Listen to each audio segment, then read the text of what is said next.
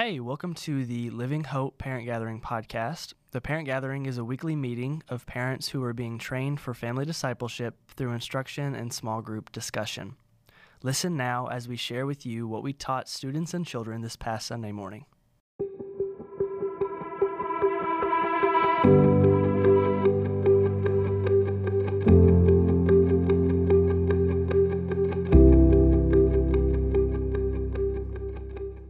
This morning is a really timely lesson for us. I was thinking about that at the beginning of the year, some of us, there's this talk of like maybe making goals and resolutions and changes and all of that. And while it's a good thing, we all need to make some changes. We all need to continue to walk in obedience to our Savior. It can kind of make us dissatisfied sometimes, like we're just not where we need to be, and we have this sometimes this paralysis of there's all these different choices, there are all these different things I could be doing, I should be doing, what should I be spending my time, that we don't have this sense of contentment. And so the theme for today is really summarized really nicely in 1 Timothy chapter 6. Verse 6. And it says, I love this verse because it's simple, it's quick, it's tweetable, or put it on Instagram or whatever. It says, godliness with contentment is great gain. This idea of being content with the place that God has placed us is a key to our growth. And so the passage that middle schoolers and high schoolers are looking at this morning is from 1 Corinthians chapter 7.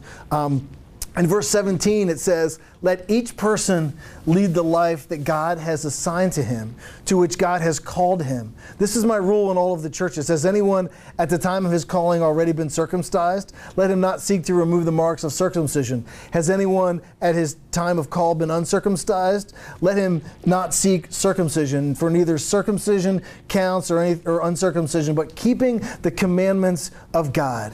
Each one of you should remain in the condition that he was called. Were you a bondservant when you were called? Do not be concerned about that. But if you can gain your freedom, avail yourself of the opportunity for the Lord, for he has called you in the Lord as a bondservant or as a freeman of the Lord. Likewise, he who has called you is the bondservant of Christ. You were bought with a price. Do not become bondservants of men. So brothers, whatever condition as you were called, let him remain with God. And so the first part of this chapter talks about marriage and says, look, those of you who are single, be content in that place. You know, if you're married, be content in that place. And we're called to this place of contentment, recognizing that God has made us like we are on purpose. He put you in this place at this time, gave you the children that he gave you on purpose. I don't know about you, but there are some days that I look around my home and I think these children were probably designated for someone else. They probably might be better served or be happier, or maybe I would be happier if they would be in a different place. But God is saying, look, be content with what you have because I've done this for a reason.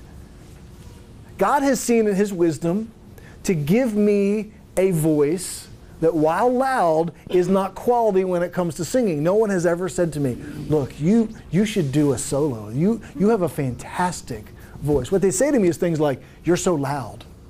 Why are you so loud? Well, then he says, look, I need you to work with high school kids who need someone to be loud always because they don't always listen well. So if you have high schoolers, you know what I'm talking about. If you don't, your day is coming. And so he's saying, look, be content. So the first thing we need to recognize is in a culture that is consistently discontent, God calls us to be content in the place where he has placed us. And if you've noticed, this week you had a whole lot of advertisement thrown your way.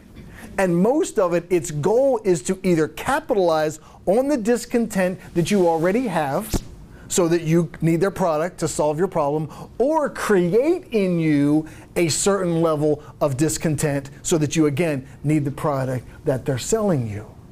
And here at the beginning of the year, where all these things are saying, look, you probably are dissatisfied with your fitness. You may be dissatisfied with your finances, with your relationships, with your family, whatever. And all these things are capitalizing on this potential feeling of discontent that you have. And so with your children, help them to be content with the possessions that God has given to you, with the gifts and abilities that God has given them.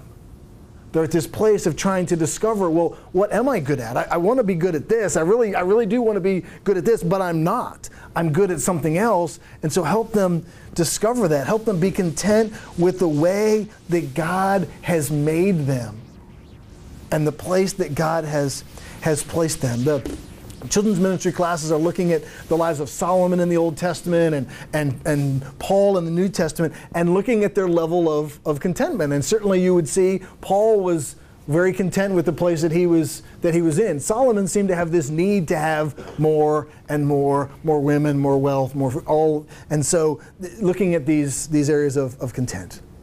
The second thing we need to recognize is that in a culture that's obsessed with things of the world, we need to have an eternal perspective. One of the keys of having a contented heart is having a perspective that's larger than just this day, this world, this moment. And so the last part of 1 Corinthians 7 talks to those who are married, and it talks about the fact that when we're in a family, when we're married, we tend to have concerns of this world. And I would add to that, when we have kids, there's a whole lot of things of this world that we need to be concerned about. We need to be concerned about the school and its schedule and the grading system and all these things. And oh my goodness, your shoes don't fit again. I need to go deal with that. And it can be easy to get caught in all of these things on an earthly level and lack a perspective of eternal things, and recognizing that we each have a soul that's going to live eternally into the future, and all of the people who are around us do as well. And so we easily miss that. Jesus would often talk with his disciples, and he would make an illustration. He would tell them a parable, and they would be thinking very earthly. And they would we don't really get what you're talking about. Because he was talking about the kingdom of God. He's saying, look, the kingdom of God is like this. And they would be like, I don't really know what you're talking about. Because you're thinking about the things of this world, not about eternal things. And so being content in this discontent world can be difficult. But when we have an eternal perspective, we recognize that this world is not our home. And that God is working a plan. And clearly, his plan in order to do the work that he's doing was for the Bowling Green bubble, which apparently was a thing. I don't really feel like it's a thing anymore. Like when I came here, people were like, don't worry, there's a bubble around Bowling Green. I'm like, I don't know what you're talking about. Well, the snow, it always misses us. The storms, they always miss us.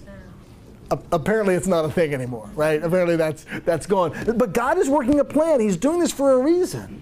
He's giving us an opportunity. He's giving us something that he wants us to understand. And so if we have this perspective, so having an eternal perspective is best. But the way to do that, the third thing we need to understand is that walking with Christ is what brings us contentment no matter the circumstances. I'm reminded of John chapter 15. He speaks of that way that we disciple and grow as families, but he says, abide in me and I in you. For as the branch cannot bear fruit by itself unless it abides in the vine, neither can you unless you abide in me. I am the vine and you are the branches. Whoever abides in me and I in him, he will bear much fruit. Apart from me, you can do nothing. So if we are going to have this overriding contentment, it's going to come from walking with Christ.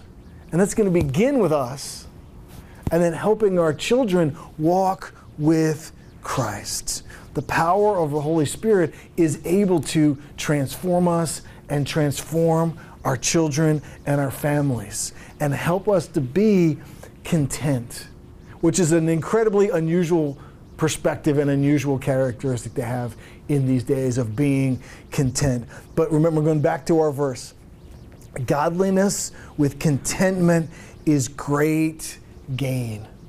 Being able to be content with what we have, with how God has made us, with the place that He has put us, and seeking to serve God in those things. And so Miriam's going to come and share with you a bit. But as she does, and I give her the microphone and all that, because we're still doing the podcast, which has been a good thing. So point people to that if you'd like. And so the question, this should be an easy one, okay? Over the past month, what have you been grateful for?